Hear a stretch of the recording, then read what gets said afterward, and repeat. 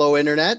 We're back. Sorry, Dave had some computer malfunctions and he was saying all this smart stuff, so I didn't want any of it to be lost.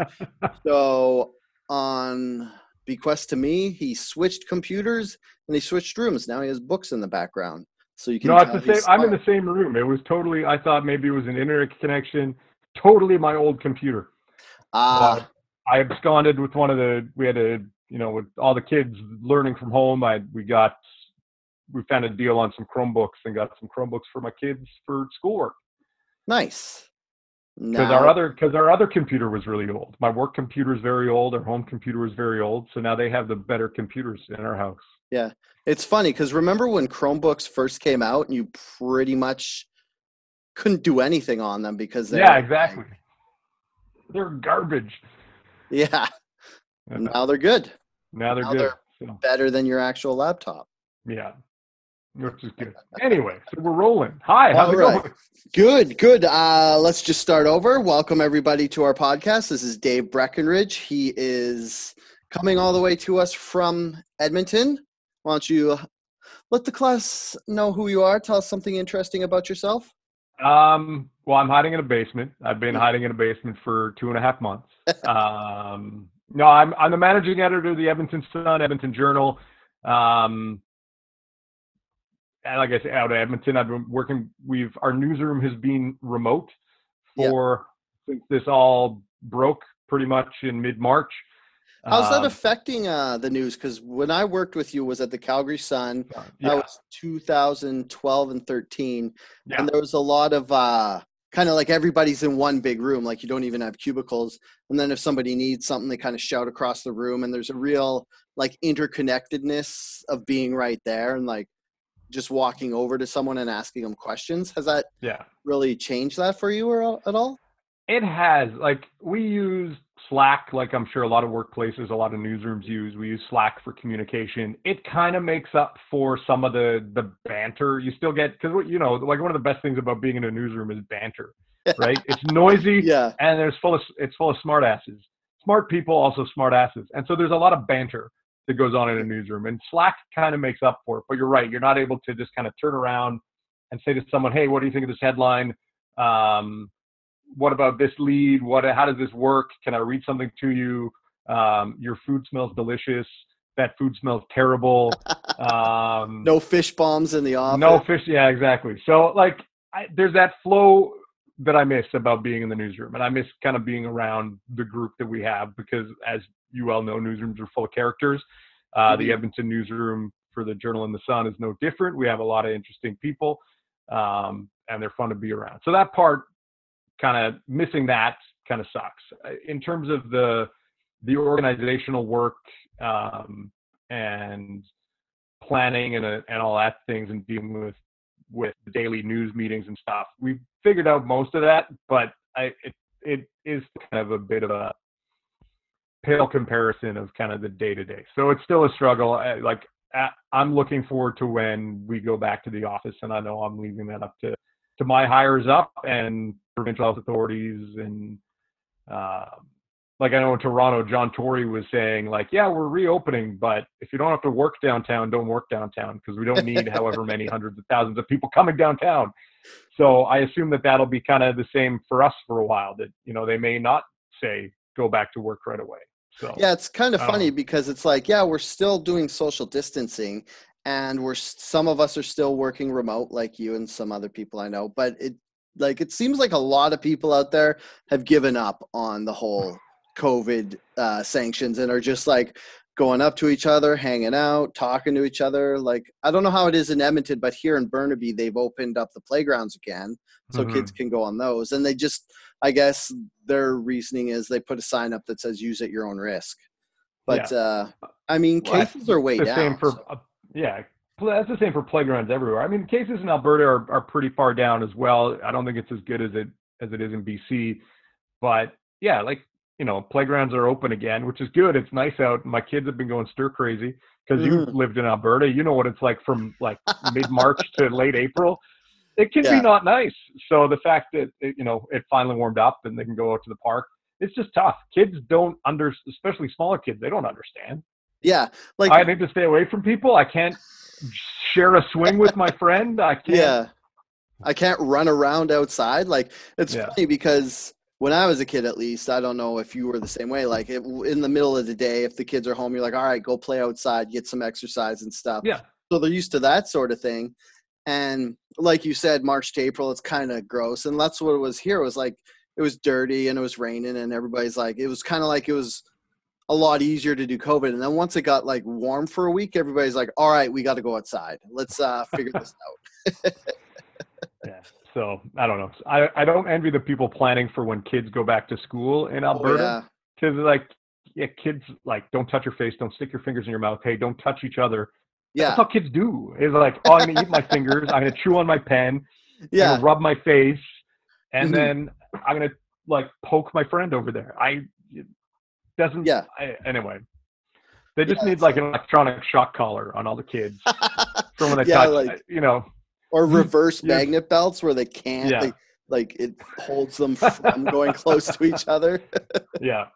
But I Social imagine distancing someone belts. would get injured, and then that would be the Yeah, end of that. Yeah, fair. so Yeah. let's get right into it. I wanted to Sounds have good. you on because you work in newsrooms, as we've talked about. Yeah. And sorry if you were watching the stream before this. We're just going to start over because Dave was making some great points and they started glitching out, and I didn't want to lose that. Hmm. So I guess I'll just tee you up again. We were talking about the whole George Floyd thing and Derek Chauvin and how pretty much the whole world's involved at this point. Yeah. Yeah. Well, I mean, that's, you mentioned like the whole world is involved at this point, and that's pretty amazing to see. Yeah. Because I don't remember in any of these other cases of black men being killed by police officers, unarmed black men being killed by police officers, where the groundswell of support was global. And Yeah. I don't know what has really sparked it becoming a global protest now. I think it's quite amazing to see I that think groundswell. I think what kind of happened was I think everybody was like we were just talking about stir crazy from COVID. So everybody was like they were away from each other and they wanted to be around each other. So it's kind of like this happened at the worst possible time because everybody has this yearning to connect with each other, and Hmm. then they see this other human being treated like less than human, and he gets killed by basically an officer just being a piece of garbage. So it hit everybody a little bit harder than some of the times in the past. Yeah, I mean, and that's a very good point that, there, and the attention everyone's attention has been on COVID-19 for so long, and that seems Mhm. to be all the world has been talking about. And then you have this stark example of police brutality that winds up in someone's death, and you have a police officer charged with murder. You have three other officers charged. All of them have been fired, and the protest that started in Minneapolis and then they spread everywhere. It was just this moment, and you're seeing that continue this weekend in Canada, and around the world. Um, it is quite, I don't know, it's quite an interesting thing to see. It's tricky to talk about, not because we shouldn't be talking about it, but we want to be respectful, and there's been a lot of talk, especially in media, around listening to voices of the Black community in Canada, voices of the Indigenous community.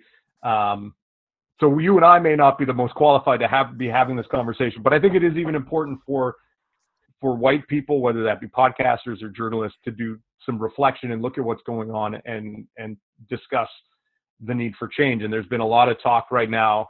I think the big call for change that I think people are asking for everywhere is the idea of depolicing, or police abolitionists. And Yeah. but I think that as we watch the protests, there was one in Edmonton yesterday. There was a couple of smaller ones earlier in the week in Edmonton. There's been some large protests and rallies in Calgary, Toronto today. I don't know if you saw the guy who thought it would be funny to show up in blackface in Toronto No. today. Ooh. Oh, it was Ouch. bad. Yeah, he got That's arrested. I think rightfully so. I'm oh, he surprised that should. he. I'm surprised he walked. I'm surprised he actually walked out of there under his own volition. I wouldn't have begrudged anyone from. I'd imagine if that didn't happen in Canada, like I don't want to make it to sound like we're all wusses, but I think in general, Canada is a little bit less to physical confrontations than say somewhere in the States. Yeah. Oh yeah, Yeah, no. The that's states. still The state seems unbelievable. primed for violence in a lot of ways. I don't know if there's the guy running around with a chainsaw Yeah, trying to get the Black Lives Matter oh, protesters away from wherever he was. I was just like, what is going on? Like this, it feels very much like the world has gone mad at hmm times. yeah. There was also that guy. I think it was last week where he had a compound bow and he was trying to say he was all like, "Oh, all lives matter" and stuff, and you're like, "Oh, dude, just And then he pulled his bow and arrow out, and everyone's talking yeah, about. And I'm not trying to excuse people who are looting. I know there was in St. Louis, I believe there was a story of a security guard who was shot and killed trying to keep looters out of his store. I'm not trying to excuse people who are exhibiting violence, but for people on the right to be criticizing Black Lives Matter protesters or Antifa protesters for using violence, and then people are like wielding chainsaws as a means of crowd control or pulling out a yeah." bow and arrow. We're talking about things that can kill people. Sure. Yeah, like there's a tweeter, a guy on Twitter, and he said Tim Pool, and he said something to the refrain of "You have people on the right um, dismissing police violence as a means to kind of control the rioters and looters, and then you have people on the left condoning the violence of the rioters and looters against the police, and it's just you have violence on both sides. This is going to be a bright future, like some sarcastic Yeah. tone like that.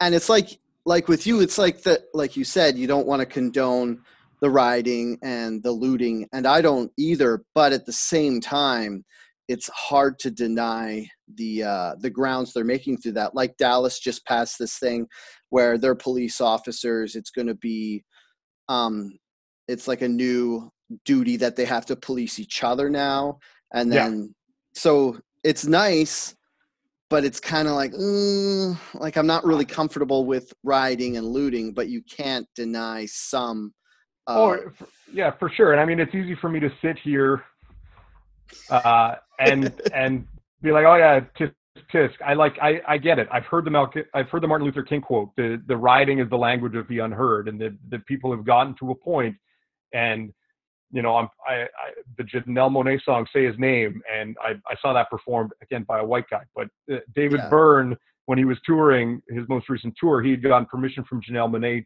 to perform that as part of his tour, hmm and it's such a powerful moment to hear this large list of names of people who didn't deserve to die, who are now dead, yeah, um, at the hands of, you know, not all cases in the hands of law enforcement. I know like George Zimmerman was not a law enforcement officer, but in many cases, law enforcement. And you have to wonder, well, how long does that list have to get before people start listening and start seeing it as a concern? Like it took, you know, one of the links you would send me in advance of this was the NFL commissioner yeah, and his statement, and it's like Kaepernick was talking about this 4 years ago, and we're yeah, just like getting to this now. Like, how long does the unheardness have to happen before people get frustrated? And that's kind of like I look at it like that. Like mhm. I don't feel I can have a commentary on how a community that of which I'm not a part is supposed to feel about their treatment in society or how they're treated by law enforcement. But I can see that it's not great. I can see, and this isn't something that's been going on like a short period of time. Like you and I grew up when we were teenagers. Rodney King was a thing, and we've Yeah, seen that video. And I grew up with that as a part of my media consciousness is seeing the video of Rodney King getting beaten. And I wonder, like, why are we still talking about, why is this still happening 30 years later? And I still get stuck with that. And you know, I don't know. I have a hard time kind of articulating my thoughts on it, partly out of outrage and partly because I don't know what the solution is. yeah, exactly. Like one of the problems with this whole rioting and looting thing is like, yeah, it's good. We're causing change, and the people are finally being heard, and it's nice because it's almost like they're draining the swamp of the police departments. Like, we're finally getting to a point where the police departments themselves are admitting, yeah, we got some fucking assholes in here, and we should probably do something so in the future they don't get to just run around and put their knees on people's necks. And like, some people have called for like no chokeholds, and I hope, like, what I want to see is maybe like further, more stringent policing of the police. Pretty much like they should have more psyche evals, seeing if they are like getting too aggressive or if they're power tripping, in layman's terms, and maybe have like a more kind of selective entry process Mhm. where if you are the type of person who is prone to violent outbursts, maybe you just don't get to be a police officer anymore. Yeah, I mean, I don't want people who are prone to violent outbursts being police officers. I respect the work many police officers do. I Hmm. think that, it's not an easy job, but like the discussion over the last few days, like the idea that people from the Black community or in Canada, the Indigenous community are over policed, the idea that people from those communities are overrepresented in the justice system. Like, these are the problems that we're going to have to address at some point. And I don't know if that comes through better screening, or that comes through changes in policy, or that comes through more oversight. Like it, and I know the problems in Canada are different than the problems in the United States. I know in Canada we have police associations and police unions, but I don't know if they're as powerful as they are in the United States. I know that in Minneapolis, the head of the police union is a big booster of Donald Trump, is not a fan of the Democratic mayor. There's a lot more partisan politics tied to some of these police unions, and they hold a lot of sway, especially when you have very large police departments like New York City. I don't know if those systemic issues are the same problem here as they are in the States. But these are kind of all these things that we have to look at.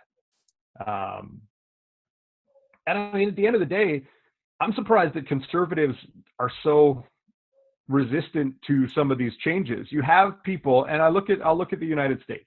You have conservatives who, during COVID, because people couldn't go to Subway, or people couldn't go get a haircut, or people couldn't do all of these things, you had Second Amendment people show up with guns at state houses and be like, all right, like, you can't tell me what to do. And then when it comes to the Black Lives Matter issue and abuse of police power, those same Second Amendment people aren't turning up protesting against the overarching power of the state. I don't understand that.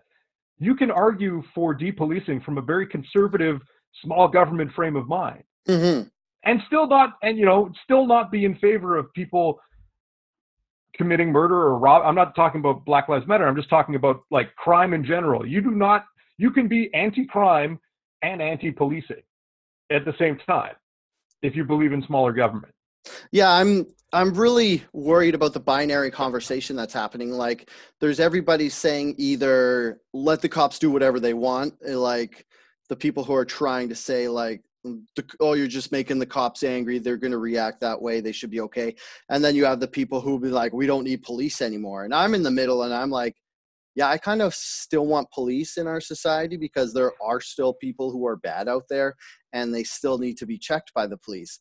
But I also don't want to let the police go because they have been screwing around, and some of the police unions, I'm not going to go so far as to say the whole union is corrupt, but a lot of the times they kind of, their hands are tied where they have to, just because they're the union, they have to stick up for the police officer, maybe even if he's wrong. And like you were Mm-hmm. saying, like there's people who are saying defund the police, like Derek, who unfortunately couldn't be with us because he has like, sorry for laughing at such an inopportune time, but Derek has like a sore back. He slipped a disc or something. I don't know what he was lifting, but apparently it was heavy. But he was saying, I wanted to present his opinion, because he was saying what they should do is not completely defund the police, but they should take money from the police departments and put them more into like social programs, and maybe some of the roles that the police have in the community, they should kind of branch out and give them to like social workers, or even make up new positions where like you don't have police as the first responders to every situation. You kind of have maybe specialized groups that do something like that. And that's also something you could look forward to as well.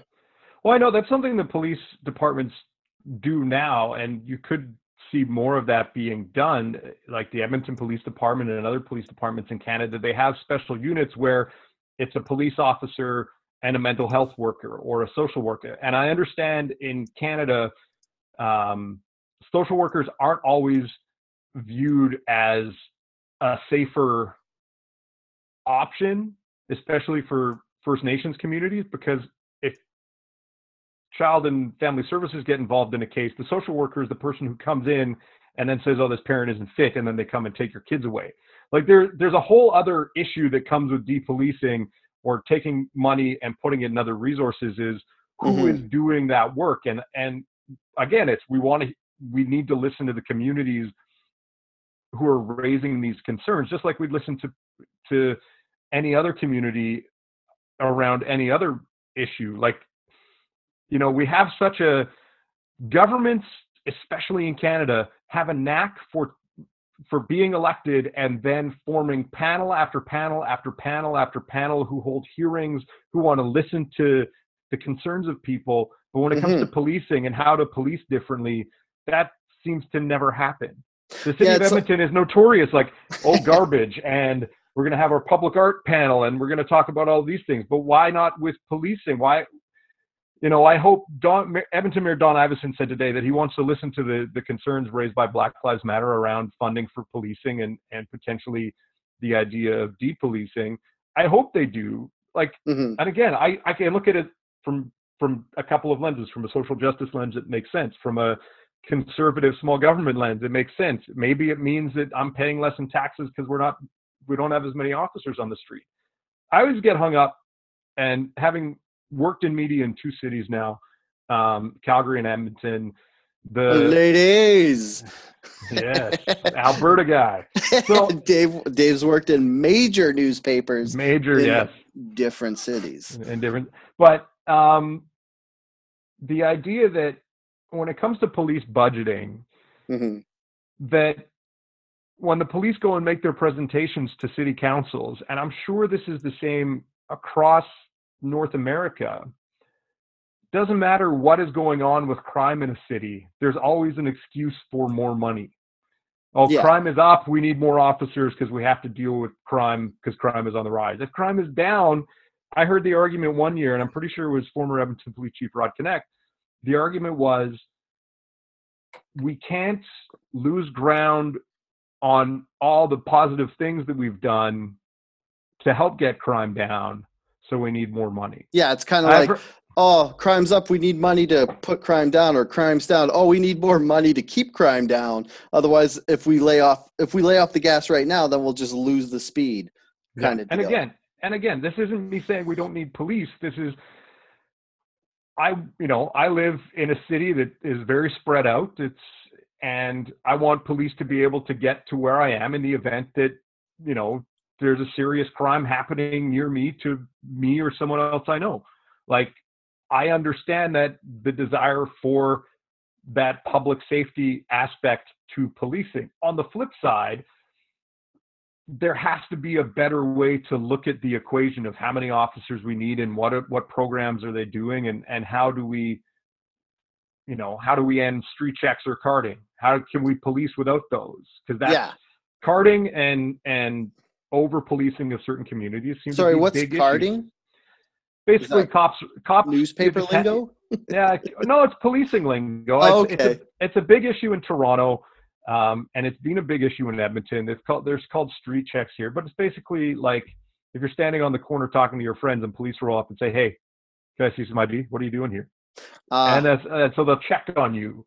Why are they doing that? If you're just standing there talking with friends on the corner, why do police have to know who you are and what you're doing?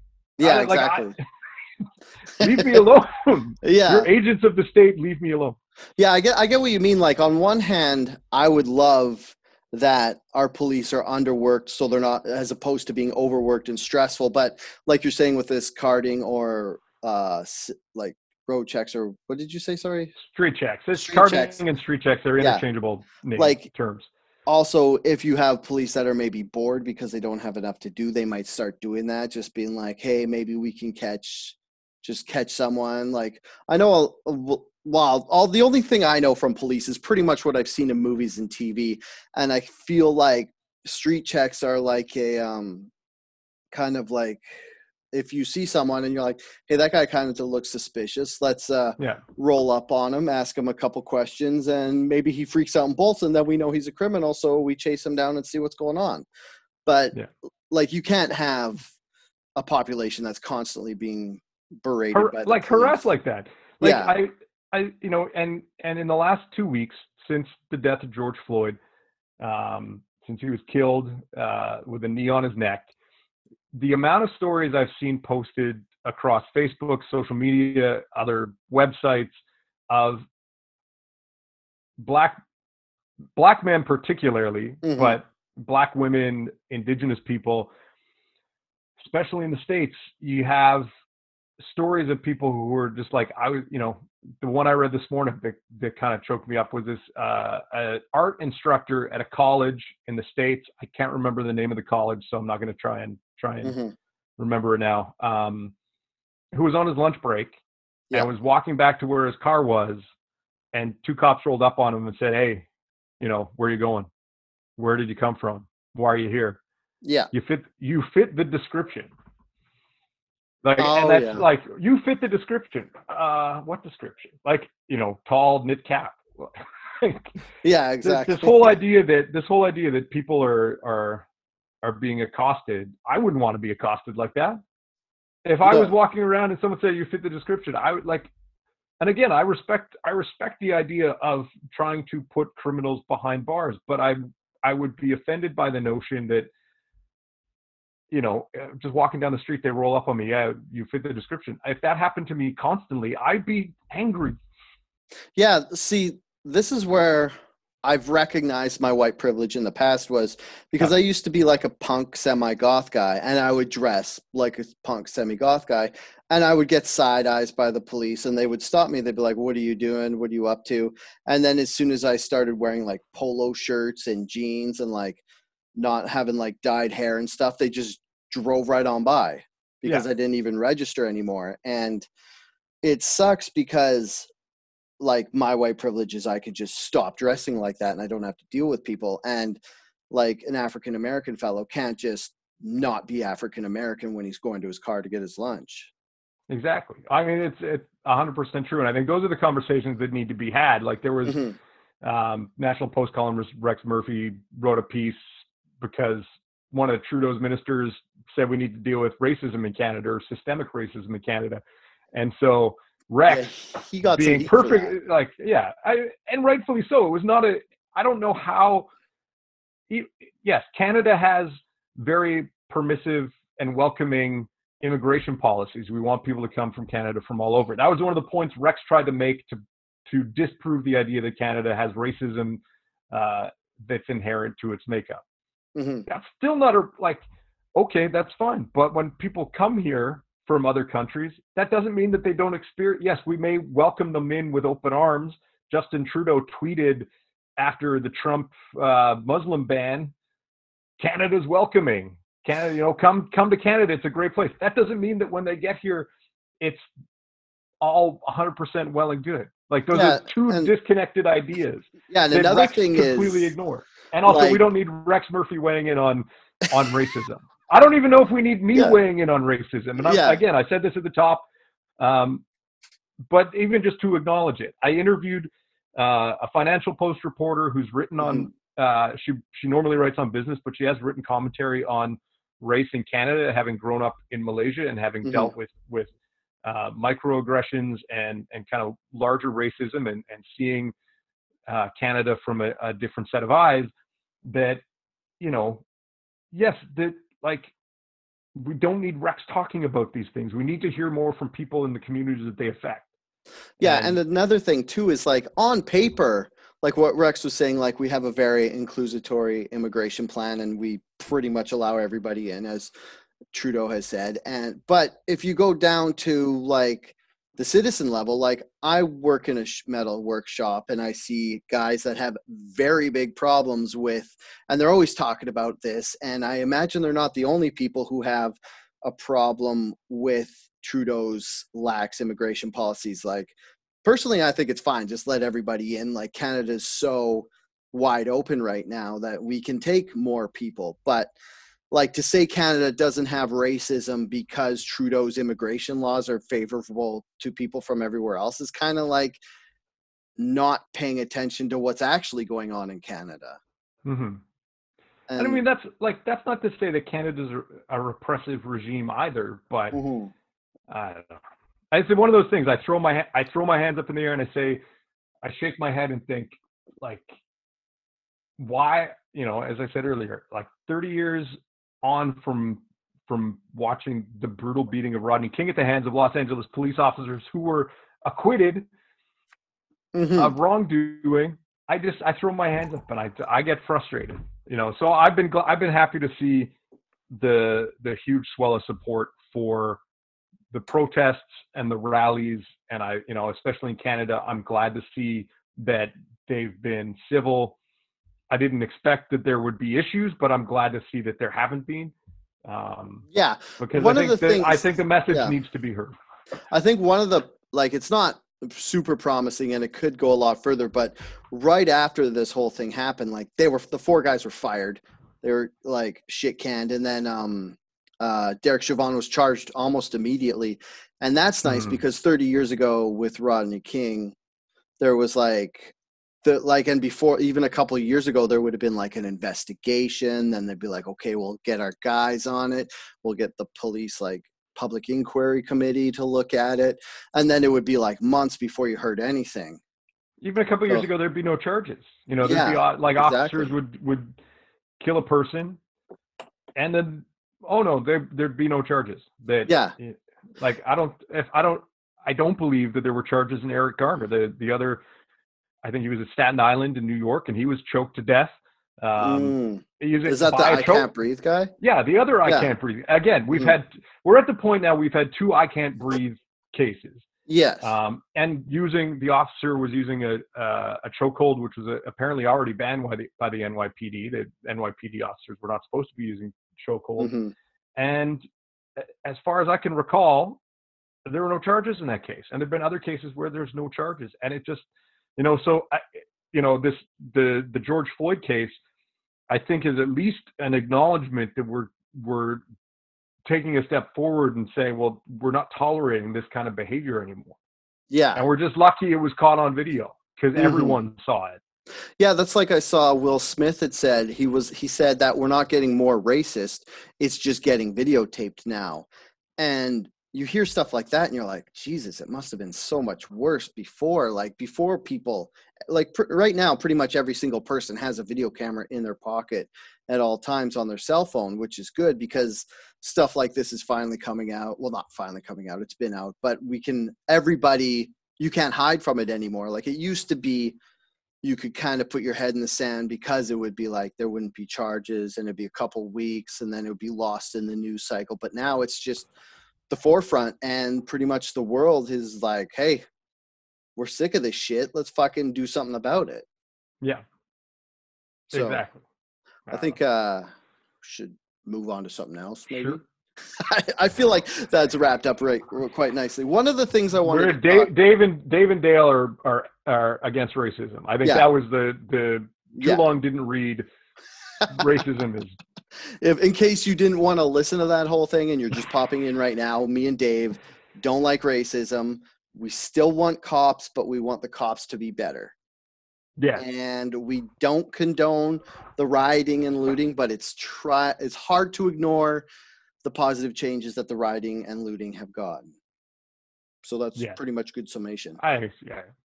Yeah. One of the things I wanted to talk to you about since I have you and you're in the newspaper business is this Trump executive order he signed. What was that, last week, the week before? And all the days are bleeding into one, but yeah, it was last week. There was I tried to get Adrian Mack to talk about it, but he kind of sidestepped it, and I felt like, no offense to Adrian Mack, but I feel like Dave can maybe talk about this more, because what it is the executive, or the Section 230 of the Communications Decency Act, signed in 1996 when the internet was just starting up. It was a way to kind of protect internet providers, like that would be the people who actually give you your internet service, and even websites, from being charged with libel and slander that people have posted using their services. And some of the examples of the way this has been used in the past, like some guy emailed a hateful letter out to a bunch of people on his AOL email service, and the guy who he wrote about tried to sue AOL as part of the libel thing, but this section protected him. And then another example was, there's a dating site where one female pretty much copied another female's profile, and took her picture, took her name, and said a whole bunch of mean stuff about her, just being like, hey, I'm not a very good person, which is the PC version of probably what actually said. And the girl who got copied tried to sue the dating site, but the section protected her. And then Trump made some asshole tweets, and Jack from Twitter, I can't remember his last name, Jack, the guy the CEO of Twitter. Oh, he's at Jack, isn't he? Like, he doesn't have a last name. And if you don't know who Jack is, he's just Jack. It's Jack Dorsey, I'm pretty sure. Yeah, sure I think Dorsey. So. And he just put a link on Trump's tweet. He said, this is actually incorrect. Here's a fact check. And then Trump got all upset because, like, I don't want to have the debate whether the right-wing Twitter profiles are being, like, kind of censored. That's the argument that Trump is making, that they're going to censor. They're shadow banning conservatives. Yeah. And that they're censored. Because that's the other piece of Section 230, is that it protects providers from lawsuits if they delete things in fair, basically, like, it's like a fair, it's like, yeah, like a public fair dealing. Yeah, you're doing it like you're deleting, like, it protects them from lawsuits. Yeah, if you're doing it in good faith. And so Trump signs this executive order to ratchet back the protections under Section 230, thinking that means that it's going to stop the censorship of the right wing and the conservatives. But in my opinion, I feel like it's going to increase it, because if they take away Section 230, that means Jack Dorsey can be sued with libel. So it kind of becomes his responsibility to make sure everybody's playing nice and nobody's saying, like, hate speech on the internet or on Twitter. So he has to take those down. And some of the left-wing people are kind of like, I feel like a lot of the times right-wing people are just shittier and meaner to each other, and left-wing people are kind of just like, you're not nice enough, you need to be nicer type of deal. Yeah. And I think of those two, being shitty to people is going to get censored. So I just wanted to get your opinion on it. Yeah, I mean, I find it interesting. In preparation for this, I was reading a bit about this, and what I found interesting is that Trump doesn't like Section 230. One-time Democratic presidential candidate, Senator Beto O'Rourke, doesn't like Section 230 because he felt that it prevented websites from being held accountable for hate speech that was being published on their sites. Like, it's both wings hate it. Mm-hmm. So maybe it is a good thing. Maybe it's a good thing to have in place. If both sides equally hate it, then maybe it's doing the right thing. You know, I struggle with this. As someone in the media, we're accountable. As a news organization, we are accountable. We have to abide by Canadian defamation laws. We can't, we can be sued for defamation. We can be charged with criminal defamation. We do not have unfettered free speech to put whatever we want on our site. So I understand why you'd want something like a Facebook to be held accountable. Like, the question is, in thinking about this, I was wondering, well, what is the internet? Is the internet like your living room, or is a website like your living room, or is it like a street corner? Yeah. When I was in Calgary, one of my jobs was online editor, and I oversaw the websites, and that included reading the comments. You know how people always say, "Don't read the comments." Yeah. And those are the people saying that are the people who've had to read the comments for professional reasons, and they know better. Yeah. And I view the comment section as my living room. The Mm-hmm.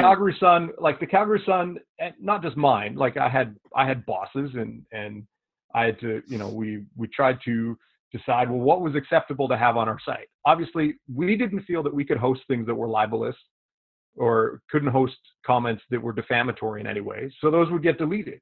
And then I wouldn't let you come into my living room and start saying horrible things about people of color or Jewish people or LGBTQ people. Mm-hmm. I'd kick you out of my house. Yeah. So if people came into my comment forum and did that, I'd kick you out of my comment forum. That's a good way to see it. But is the internet as a whole, so that's a newspaper website. We are a Mhm. company and we have a website, and so we treat it as our office. Yeah. But is the internet as a whole, like could you sue if someone was mailing stuff out in envelopes that the post office couldn't see what was in it? Could you sue the post office if those things were hateful? Because how would they know? Right? Well, yeah, that's like one thing. So the AOL thing is like, well, is AOL reading every email? Like, so this guy was using AOL to send hateful emails. Can AOL be held responsible if they don't know what's in them? Like, I don't want AOL or Google or Microsoft reading every single email I send, not because I'm sending horrible hate mail to people, but that's a can of worms how do you deal with these things? And then for something like Facebook and Twitter, is Facebook and Twitter Jack Dorsey or Mark Zuckerberg's living room, or is it the public square? Should they police the public square? Well, people say, we don't want Reddit threads that are run by racists. I know that Reddit has talked about its own problems, and one of the founders has resigned his board chair, and he wants to be replaced by a black person. So that's their business decision. But like, how do we respect rights of freedom of speech, but at the same time, businesses have the right to run their business as they want to see fit? And if they don't want to be associated with hate speech or things that they find egregious, or even in this day and age, not factual, then should they have to host any of that stuff? I don't know. Like, it's a very fascinating debate, and I'm of two minds on it. Like, again, my newspaper's website was like my house or our place of business. But, on Facebook, if I want to say that Chad Kroeger is the best musician ever to come out of Canada, I don't want people taking that. I'm not saying I'm a big Nickelback fan, but if I want to say he's too late, Dave. If I want to say he's terrible, do I want him, like, if I tag him in it on Facebook and he sees it, should he have the right to take down my opinion of him as a musician? Yeah, and I'm not equating musical tastes with hate speech. I'm not doing that. I'm just like, we've talked a lot about racism and hate speech on this program so far. I'm trying to provide a different example. One thing that brings up too is, like, in Canada, at least, you have libel law, and you could be sued under it for slander. So it's almost like you can get away with saying more stuff on Twitter than you can just by word of mouth. Like, because if you slander someone by, like, saying this person is a terrible goblin and I don't like them or anything they do, and you go tell a bunch of people like that out in the public world, on an actual street corner, you can get sued for libel. Whereas if you say that on Twitter, are they protected, and should they be? Like, well, in the States, it seems like you're more protected than you would be in Canada. Canada is still like, publication is publication wherever. So I've seen people who all of a sudden, like people I follow on Twitter, who out of the blue, they have something pinned to the top of their Twitter account. I wholly and unreservedly apologize to X person for comments I made on this platform. And that's the result of a defamation action. Yeah. So I know in Canada the rules are different, but you can't turn around and hold Twitter accountable. Like if I say something bad about someone, if I say something defamatory about someone on my Twitter account, they can sue me, but I don't think they can sue Twitter. And I don't know if they should be able to sue Twitter. I don't like Twitter's. I'm signing a contract with Twitter to follow their terms of service. No one reads the terms of service, but Mhm. I'm entering into an agreement to govern myself accordingly. And if I choose not to do that, should they be held responsible just because they gave me a platform?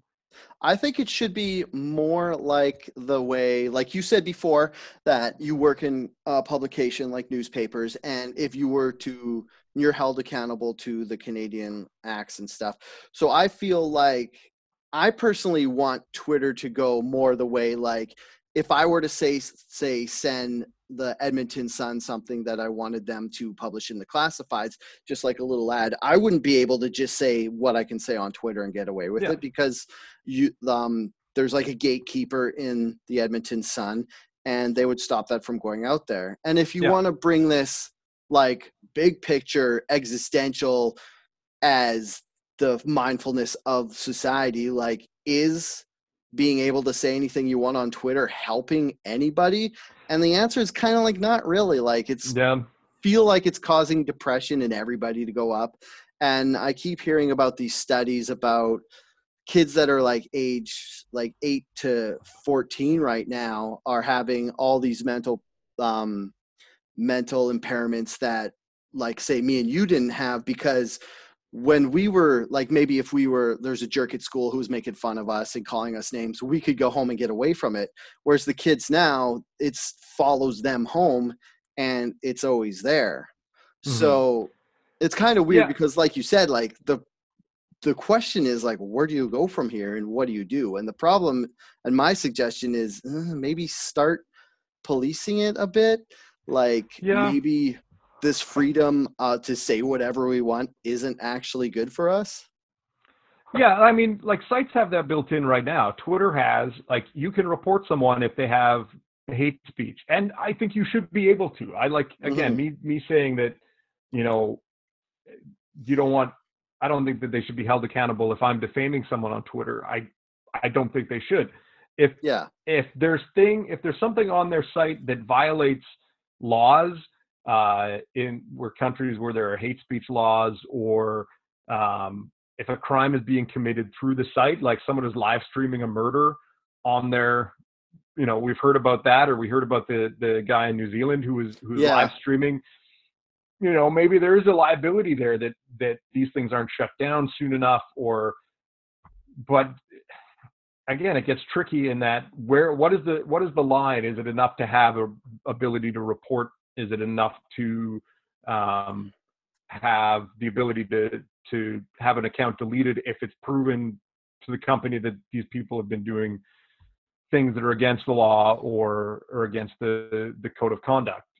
Like, do we need to get lawsuits involved? I don't know, but you raise Hmm. a good point. Like, I spend a lot of time on Twitter for work. There are days where I think maybe I should just kind of walk away because it's not good for me today. It's not a good Yeah. distraction. It's too much.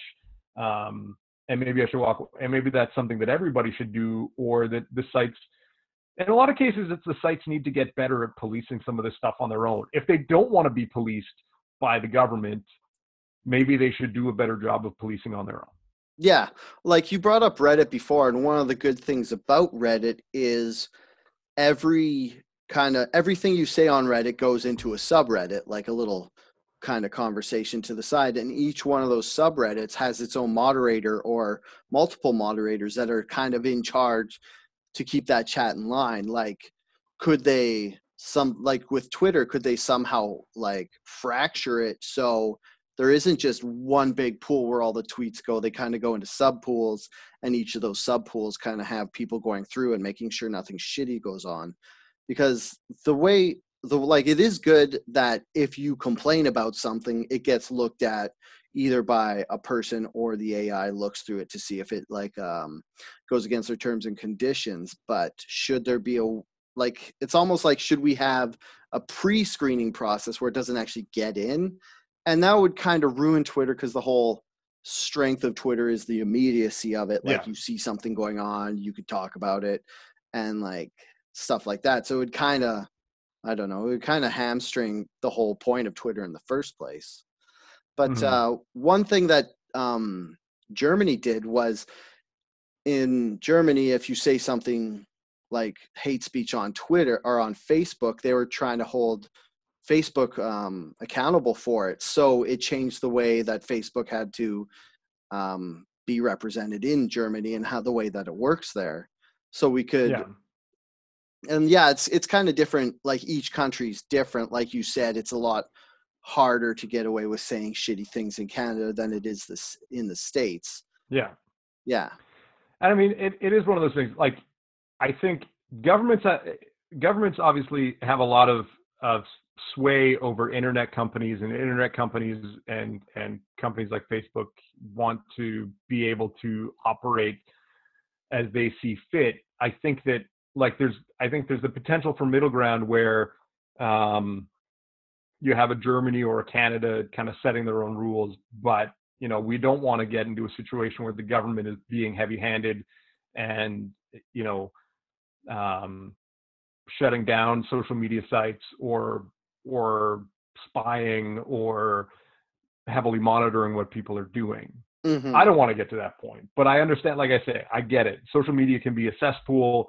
There are some abusive people on there. There are some hateful people on there. There are people who willingly spread misinformation.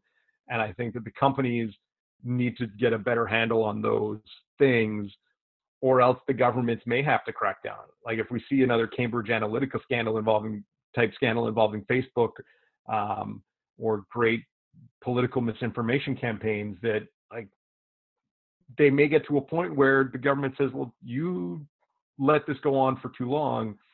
Now we're really going to crack down. Hmm. Yeah, that's a good way to say it. All right. So I also wanted, while I have you here, I wanted to talk to you about Trump trying to say that Antifa is a terrorist organization. And at first you're like, well, that's ridiculous. Yeah. And then, and then you see a lot of like, this comes back into what we usually talk about on Outrage Factory, is what people are upset about online. And you see a lot of people saying like, oh, I'm Antifa. And right now, and today's the 76th anniversary of D-Day, and they're like, these guys were Antifa because they went and fought Nazis. And there's kind of a disconnect because this, like a lot of people think that the Antifa that Trump's talking about is just basically anybody who doesn't like Nazis, and they don't actually see it as a specific group. But there's a logo, there's an Antifa logo where it's like a red flag and a black flag. And the problem isn't that they're against fascists, because we all fucking hate fascists because they ruin everything. The Yeah. problem is Antifa is also anti-capitalism, and they have a lot of anarchists in their ranks. And if you read up on Antifa, it's like one of those things where it's like they started out really good and they just wanted to fight Nazis because they saw what happened in Germany. They saw what happened in like the rise of the Nazis in World War II. And they're like, we got to keep a lookout so that this doesn't happen in our society, which is good. Mm-hmm. Yeah, we shouldn't let those raise up. But the problem was they kind of got into a little bit of like mind crime territory where they're trying to punish the crimes before they happened. Like they started out not liking like neo Nazis Yeah. and white supremacists, which is good. But then they kind of bled into the area of, if you have a MAGA hat, we're going to shout you down. And then there was a couple of them that ruined it for everybody, where they like start hitting people with bike locks if they're at like some Republican convention and stuff. And I think that's where Trump was aiming. And I don't like. Yeah. I mean, it's tough. It's tough with that. Like, I mean, the history of Antifa goes back even further. Like Mhm. I listen to a lot of podcasts. I try to listen to a kind of a broad base viewpoints. And one of the ones that I listen to is Vox's Today Explained, and they had someone on talking about Antifa, and they talk about how it was a thing in the 30s in Germany because they didn't like the fascists in Germany, and so they were Yeah. and they're a group of lefties who would fight fascists because they didn't trust the police, and then it was a thing in the UK and the punk movement in the late 70s and 80s because skinheads started going to punk shows, and the punks also hated the cops, but they hated the skinheads. And so they had a little Antifa type group within the punk movement who would fight with the skinheads at punk shows. Yeah. And then it's kind of become what it is today. Like, is it an ideology? Sounds like it could be. Like, in Canada, we have laws around crimes related to terrorism where it talks about committing a crime on behalf of an ideology. Yeah.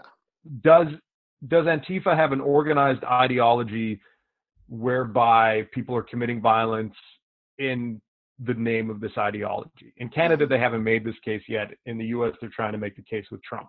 Now, I'm not going to compare incel and Antifa, but I will talk about incel for a second. Yeah, this is one of the reasons why I wanted you to talk about this, because on your podcast 10-3, you talked to a guy and you guys covered this incel guy who got a charge of terrorism against him when he went into a massage parlor and murdered a woman because, and like, you don't really think of like you said, like you don't think of incels as terrorists, but you could see that he was trying to intimidate like the population as a whole to uphold his ideology by committing crimes. And that's loosely why you would call someone a terrorist, was if they're trying to intimidate everybody and basically fear them into believing what they want. Yeah, I mean, like traditionally our view of a terrorist movement would be like Al-Qaeda, ISIS, the IRA. To many, I know to the Irish, I don't know if the IRA was a terrorist organization, but to many other people, the IRA was a terrorist. But like Sinn Féin, I guess, would be the radicalized arm of the IRA. Yeah. And they were seen as a terrorist group. Or like the FLQ, if you want to go with a Canadian example. A Canadian example, the FLQ. But like, look at Al-Qaeda, look at ISIS. ISIS may try and inspire lone wolf attacks around the world, but they had a base of operations. And Al-Qaeda it seemed to be not an overarching group, but an organized group of cells that would carry out acts on behalf of Osama bin Laden and his ideology. And so in Toronto, we have this 17-year-old guy in February go in a massage parlor, kill one and injure two other people. And based on what police discovered in their investigations, they felt that the crime was committed to uphold the ideology of incel, and so their argument is that this is a terrorist act. It's an act of violence against a group. In this case, presumably the group was women, and women who wouldn't have sex with him, because that's the main beef with incels, is that they hate women because women won't sleep with them. It's a touchy subject. It's a tough because we've all been there. I know, but we've never let it progress to that situation. I've never hated women because I couldn't have sex with one. Like that's where it's like, yeah, we've all been there where we can't, we haven't been able to. We've been attracted to a woman, and we I meant more they just wouldn't sleep with us. Yeah. No, we've all been there. We've never but it's never been like we hate. So this is an anti-woman ideology. Presumably in their investigation. I haven't seen court documents on it. I'm not based in Toronto. So, the conversation I had with Joseph Breen, when they upgraded the charges, that's what they discovered. But it's interesting that that's the first incel case in Canada where they've done that. Alec Manassian, also in Toronto, this is the Toronto van attack from a couple of years ago. Oh, yeah. Horrible crime. And we've seen video of him or read transcripts of the video of his interview talking to police about why he did it. And it seems like he was motivated by that same ideology, but he didn't get hit with a terror charge. So if we look at the idea, at least in Canada, where you can charge someone for committing a violent act in the furthering of an ideology, you can argue that that's a terrorist offense. So what is Antifa? Does Antifa commit crimes based on an ideology to further an ideology? Potentially, like, Richard Spencer got punched in the face. Richard Spencer, noted American white nationalist, as seen as someone who kind of tried to make white nationalism, white supremacy go mainstream. He wasn't like a shaved head, swastika waving skinhead. But he's not a nice guy. And someone punched him in the face. Richard Spencer, not a nice guy. Not a nice guy. Official. Soft pedaling that a little, but yeah. So in the States, are there people who are committing acts on behalf of Antifa that kind of raise themselves to that level? Like in the States, you have people who have like stormed military bases and shot up people who turn out to be ISIS sympathizers. That feels like more of a terrorist act than violence at a protest that Antifa may be doing. Yeah. Could Antifa get to a point in Canada or the US where they commit, murder? I'm not trying to throw the aspersion that that's going to happen, but like, is there a bar there? Do groups have to commit heinous acts of violence to be leveled at terrorist organization? I don't know. Yeah. It is what, like, are they organized? I don't know. Mm-hmm. There are people who would say that the Parliament Hill shooter was a terrorist, or the mosque shooter in Quebec City was a terrorist because they believed in a certain hateful ideology and then went and acted on it. What elevates a group to a terrorist group? What elevates a crime to a terrorist crime? In Canada, it seems that we have a bar. Mm-hmm. If you go kill people to further an ideology, authorities here may charge you with a terrorist act. In the States, what is that bar? Like, I don't know. Like, I've read a lot of criticism of Antifa in the last few days, and there's a branch of it in Portland, Rose City Antifa. Yeah, are they organized, or are they not? Is some guy on Twitter who, because they hate Donald Trump, they say I'm Antifa because I'm anti-fascist? Does that make me a terrorist? Well, no, it doesn't. Is Antifa a terrorist group because they get it in fights with police or alt-right commentators at rallies and maybe commit assaults? Does that make them a terrorist group or a gang? Does that, like, what is it? This is in the discussion around making them a terrorist group. I guess, what do we want to call a terrorist group? Someone who acts on an ideology, who commits horrible acts of violence. That's where I would be at. People who are dressed all in black and start fights with police. I don't know. I like what you said by gang. Like, I don't think they should be called a terrorist group, because I think that's kind of giving too much legitimacy to a bunch of little groups that aren't really all together and they aren't organized. Like you said, like in Portland, that's one of the main ones that we've seen in the past where there was all the criticism for. To me, this just seems like Trump trying to preemptively put something through to kind of like before he starts campaigning and holding Republican rallies and stuff leading up to the election. I guess he's probably trying to get this through to maybe take some of the criticism away that he would see in public. Because if he somehow, for whatever reason, if he manages to get this through and Antifa ends up being a terrorist organization, which would be terrible, I think he feels like he will get less heat on him as he's traveling around the country, and his people can wear MAGA hats without being made fun of or threatened. Well, I mean, and again, it goes to the idea of like free speech. Like, should people be allowed to assemble in a like-minded group? And we said earlier, I'm not a big fan of riots. I don't condone unnecessary violence. Some of the things that people have accused Antifa of doing, I wouldn't condone, nor would I do. But in terms of the ability to assemble in a group of like-minded individuals, should that be made a crime if the acts they're accused of committing don't elevate themselves to grievous harm to people? I don't know if that's the case. But again, at least in Canada, we've seen the bar. If you commit murder in furthering of an ideology, you can be charged with a terrorist-linked offense, and I don't have a problem with that. Yeah, I look like Goose. I'm sitting in my basement wearing a black hoodie, and I'm like, shoot, do I look like I'm part of Antifa? You're like, I know my beard isn't long enough, and like, if Antifa is going to continue being like a group, I would implore them to not pick black, because I like to wear black because it's slimming, and I don't really want that taken away from me to be able to go in public and look good in a black hoodie. Can they just dress like communists, like red or like Yeah, green like fatigues with a Fidel yeah. Castro hat? It That's should your be Antifa yeah, it uniform? should be like a flag. Like they have to pick 2 colored stripes or like a design, like a, or maybe have like just a big version of their logo, like because they have. A Che Guevara shirt, so they're easy to identify. Oh, exactly. Yeah. Yes, there you go. So you know who to stay away from. Yeah. Oh, that Yeah. guy's wearing a Che Guevara shirt. Let's cross the street, honey. We don't want none of that.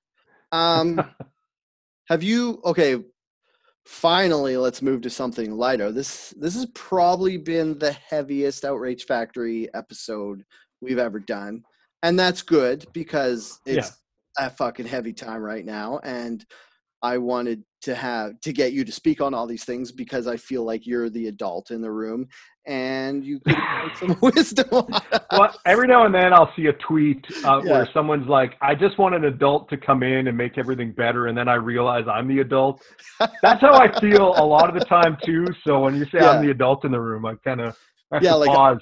I can be a curmudgeon-y old man where I get mad at youthfulness for being loud and obnoxious, but I don't feel like I either feel like I'm a teenager or an old man. Like I feel like I'm just skipping that whole adult part and just going straight to the like old man. Well, I look back at before we get to our light subject, I look back at I'm at the age now that my dad was when our family drove from Edmonton to Disneyland. It was a long trip, went through, but I look back at the pictures and I see my dad, and it was the 80s, mind you, and my dad has never been super fashionable, but like cut off jean shorts and sports socks, like white sports socks with the big stripes that kind of go up to his knees. Nice. And like plaid short sleeve button up shirts.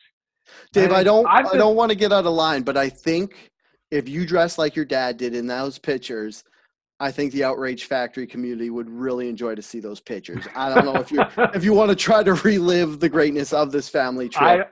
I don't. And my dad has like at least at the time he had like hair like steel wool, like Scottish, almost an afro, like it was tight curls and a mustache, and then and it's just like I see those pictures and I think I can't be the same age as that guy.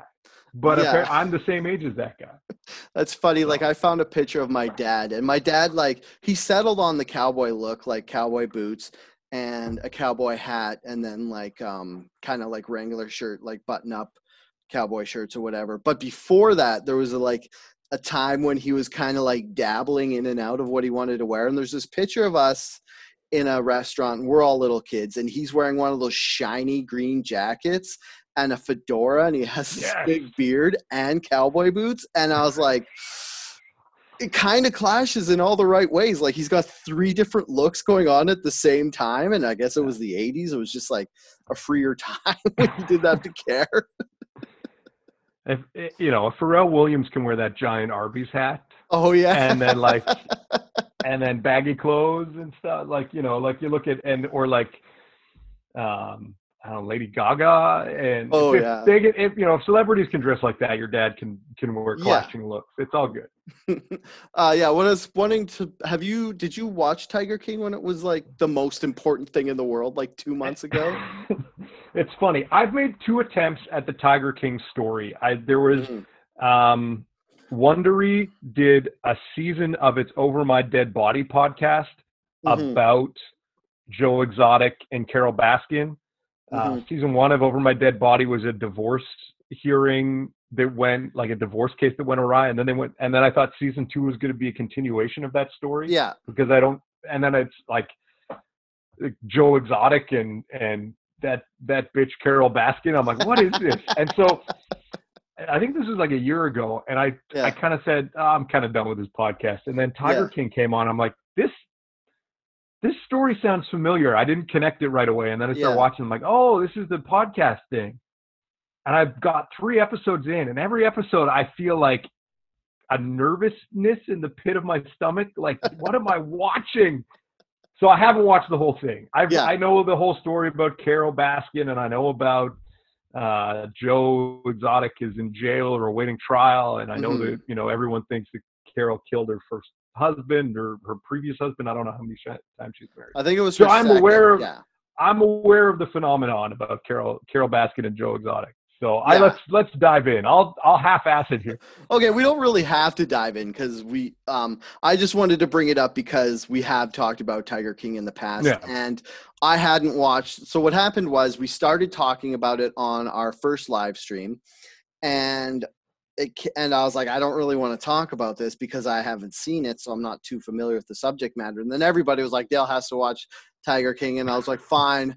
If somebody gives $2 to the Patreon, I'll watch Tiger King. And then somebody gave $2 to the Patreon, so I watched the entirety of it, Tiger King, in 2 days.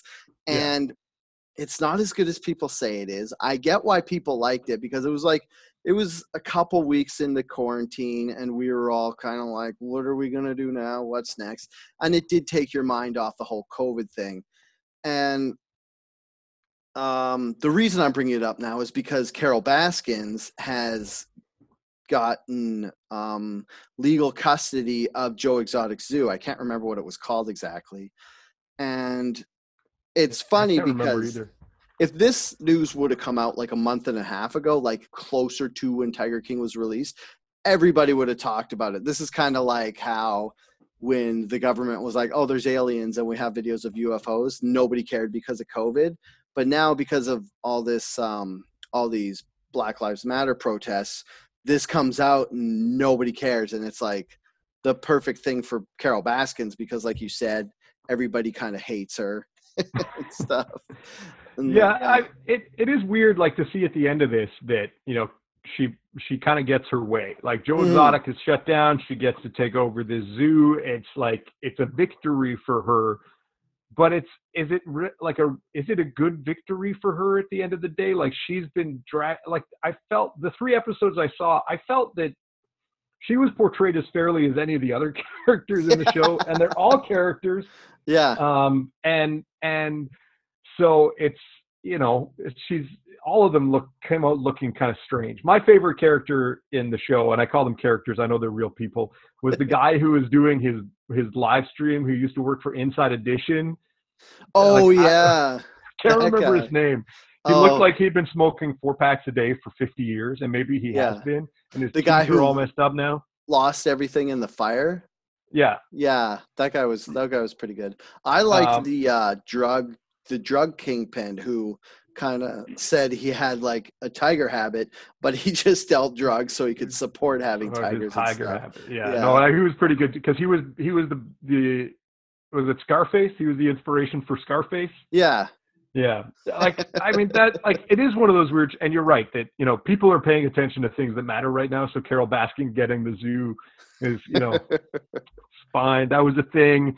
It feels like it was a million years ago, the Tiger King Yeah. phenomenon. But yeah, it is kind of strange. And I think it is a bit of a victory for her, I guess. But at the same time, what is it? What is it called? A Pyrrhic victory?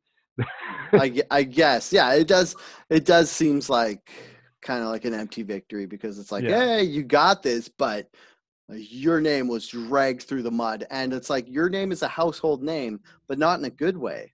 Yeah. Whereas like Joe So Exotic, who is kind of like a bad he's the person. villain. Yeah. Yeah, it's funny because yeah, he's the villain.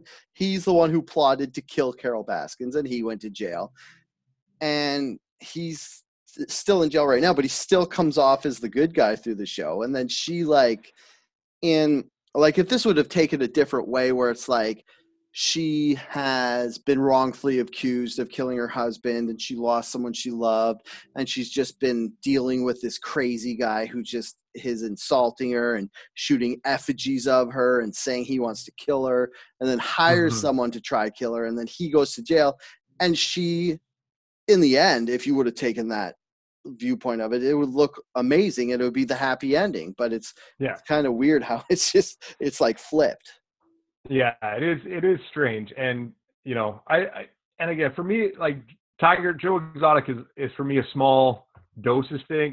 I remember, and it was funny to make the connection is when I first saw a trailer for Tiger King, I didn't didn't make the connection. Hmm. But I've been watching John Oliver's show for like 4 years or however long he's been on. He did a segment about Joe Exotic running for president or something back in 2016 for Oh trying to get his yeah. name on the ballot. And he's in small doses. That's quite entertaining to kind of laugh at this eccentric guy who owns tigers and fires a gun and dresses bizarrely. You talk about having like styles clashing. Yeah. Like it's just he's a character that I can see why people really got into that show. I don't Yeah. know. I think when COVID started, I was still trying to make my way through Brooklyn Nine-Nine because I didn't watch it the first time around, and so I was Oh watching yeah. all the old episodes of that, and so I just kind of like I got other stuff to watch. I'm not going to watch Tiger King. At the end And of the then day, Westworld was Brooklyn on. Nine-Nine will make you feel better about yourself than Joe Yes, Exotic will. yes. Yeah. Brooklyn Nine-Nine is uplifting. It's what people may need in these trying times. Yeah, it actually might be good viewing for right now, especially when police forces are under such heat that it could be like maybe softening the hardened viewpoint of police, whereas making them kind of empathetic, you Yeah. could say. And then go watch The Wire, and then kind of lose, Yeah. balance it out, right? Yeah, two Yeah. ends of the spectrum. Oh, well, I Yeah. was watching something. Oh, Intelligence. Did you ever see that show? The CBC show. Yeah, it Yeah, reminded me of like a Canadian The Wire. I was so mad when they canceled it. It was so good. Yeah. Even the inclusion of the guy who played Max Headroom, Matt Frewer, even he was good in it. I was so like, I remember Da Vinci's I can't believe you Inquest. pulled that name out for Max Headroom. Yeah. It's all stored up here. So that show was created by, I think it was Chris Haddock, Mhm. who also created Da Vinci's Inquest. I did not like Da Vinci's Inquest, but then at I some never point in saw the it. Da Vinci's, it's kind of like a police procedural, Mhm. and it was kind of based around, I think the character was kind of based around Larry Campbell. Who's that? He was a BC RCMP officer who ended up being like elected to office or made a senator or something. When was that? In the 90s. Oh. Anyway, so but then at some point in the show they decided to. I'm looking up Larry Campbell while I'm Okay. talking. They decided to make the show about Larry Campbell, senator. They decided to make the show about him going from being the coroner to running for mayor of Vancouver. Yeah. And then he becomes mayor of Vancouver. And they did I think one season before it got canceled because no one watched it, about him being mayor of Vancouver, but dealing with like stuff that like I find really interesting. Like there was dealing with policing issues, the police union, prostitution, casinos, racetracks. It was really good. So Larry Campbell, former mayor of Vancouver. He was the 37th mayor of Vancouver. Before he was mayor, he worked for the RCMP as a police officer, and he was transferred to the Vancouver detachment, and he served as a member of the Forces Drug Squad. And then in the 80s, he worked for the Vancouver District Coroner's Office. Mm-hmm. So it was based. It's funny. Like in his Wikipedia page, it doesn't mention Da Vinci's Inquest, but my understanding is the character. Anyway, so Chris Haddock did Da Vinci City Hall, and it got canceled. And I was so upset. And then they brought him. CBC did Intelligence with him. Yeah. And I was so good. It was so good. It was on Netflix really good. now. And then, but no one watched it, and so it got canceled. Like, yeah. It's funny. CBC will try and like stand up for other bad programming that nobody watches. But when they have something that's of very high quality that nobody watches, it was the best thing. Because I was sick of seeing shows set in Alberta on farms. Like, I don't buy into, like, I don't like Heartland. I don't like a very Toronto-centric image of things. And so, like, having this show about police and CSIS and dealing with FBI and dealing with gangsters and the Hells Angels and all of that, or they were the bikers, not the Hells Angels, but and all just of that in Vancouver. The bikers. They were the bikers. I can't remember Jimmy Doyle's gang. Was it Doyle? Was it? Yeah, anyway. I think it was Doyle. Yeah. Yeah. Sorry, I'm gonna watch that again on Netflix. It is so good. So yeah, like that is like Canada's Wire, and I tried to tell people about it, and they just they looked at me funny. They're like, Yeah, it sounds it's stupid. funny because that actually, the reason I was watching that was because after I watched Tiger King, I was like, all right, I watched Tiger King, guys. You can lay off my back now. What else should I watch? And then someone suggested Intelligence. And I was like, that sounds familiar for some reason because I kind of heard about it, but I never watched it. And I was like, Yeah, and the whole time I'm watching, I'm like, oh, this is like like a Vancouver version of The Wire. But it yeah, is. it's And good. I mean, the other good thing is the guy who plays the biker, the leader of the bikers, Yeah. um, played a homicide detective on Da Vinci's Inquest. Oh, okay. Oh, that was how you were. Okay, yeah. Yeah, Because so the co-creator of of Da Intelligence Vinci's. and Yeah, one of the actors came over. yeah. Well, I mean, it's a small cohort of actors in Canada. Yeah. I think there were a lot of people who went from Da Vinci City Hall and Da Vinci's Inquest to Intelligence, and then they had that other show which had a terrible name, the Romeo Section. BBC had a Oh. show about, like, they were basically spies who kind of created honey traps for men and women who would be honey traps for people The premise from sounds outside the country. amazing, but it It's might have a been terrible mishandled. title, and the execution was not good. Anyway, that's down the rabbit hole of obscure Yeah. Canadian TV drama. I think we should maybe end it there because we've been going for an hour and a half. And I don't think anybody wants to listen to our breakdown of British Columbia police procedurals. I mean, we could get into Motive, but everybody should just go watch Motive, and then maybe we'll It's bring it good. up I like Motive. next Motive's great. episode. Yeah. Yeah. Well, Right on. actually, a funny thing that nobody knows, there was an episode of the show Motive. If you don't know what it is, it's a police procedural, but what they do is they show you the murder at first. They show you who did it and who was murdered. And then the whole point of the show is they walk you through the procedure to find out why that person was murdered.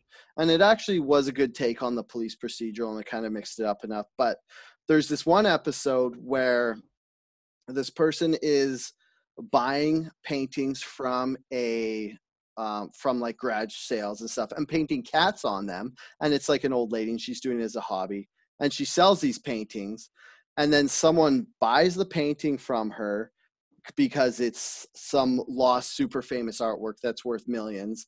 And so the lady who painted the cat on it goes and kills her, and then takes the painting back and is trying to take the cat picture off, but she ruins the Yeah. painting. So Oh, no. ironically, the painting ends up being worthless.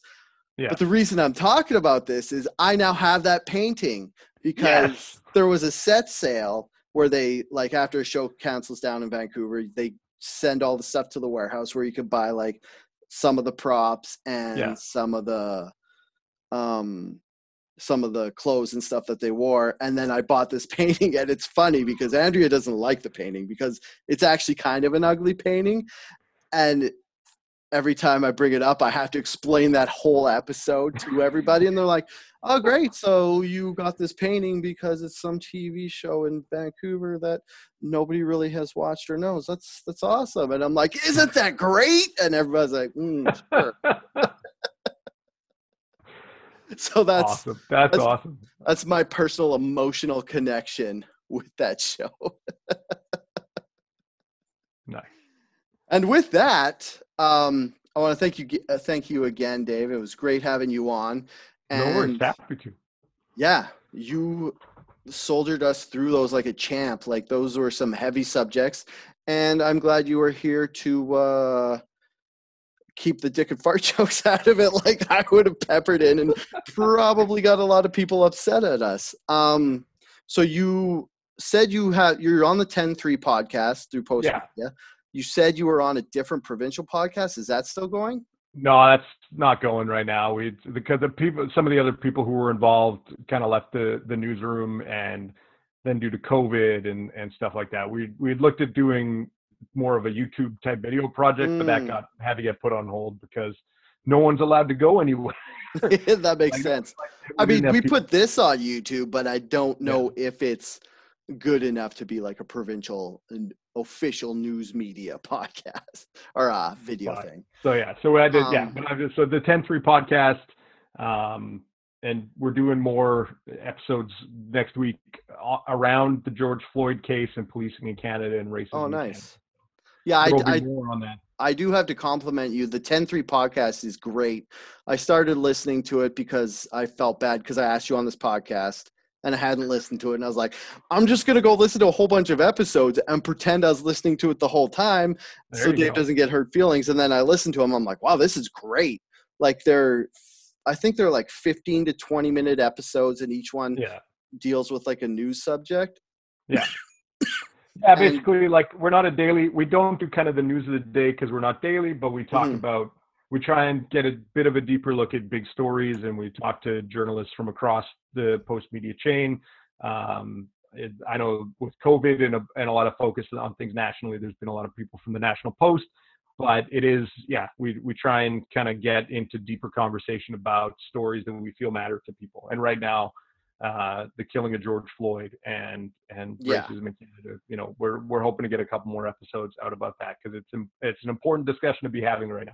Yeah, this is definitely a turning point for North American society, I guess. Like you could say, it's good to basically get as much of it down for the permanent record as you can. Yeah. I think you also have... Until all the servers are erased and a society falls apart. Until the EMP bomb goes off. But if an EMP bomb goes off, people could still get you in your other output, which is pretty much every newspaper in Edmonton right now. The two main ones, at least. Basically. So if you want to hear more from Dave, just go pick up a newspaper because that's what he does. Yeah. And then, you could follow us on iTunes or wherever you get your podcasts. Oddly, I think the numbers spiked the most for Apple Podcasts. Rate, review us, force your friends to watch us against their will. Go to our Patreon, Outrage Fact Pod, give us some money.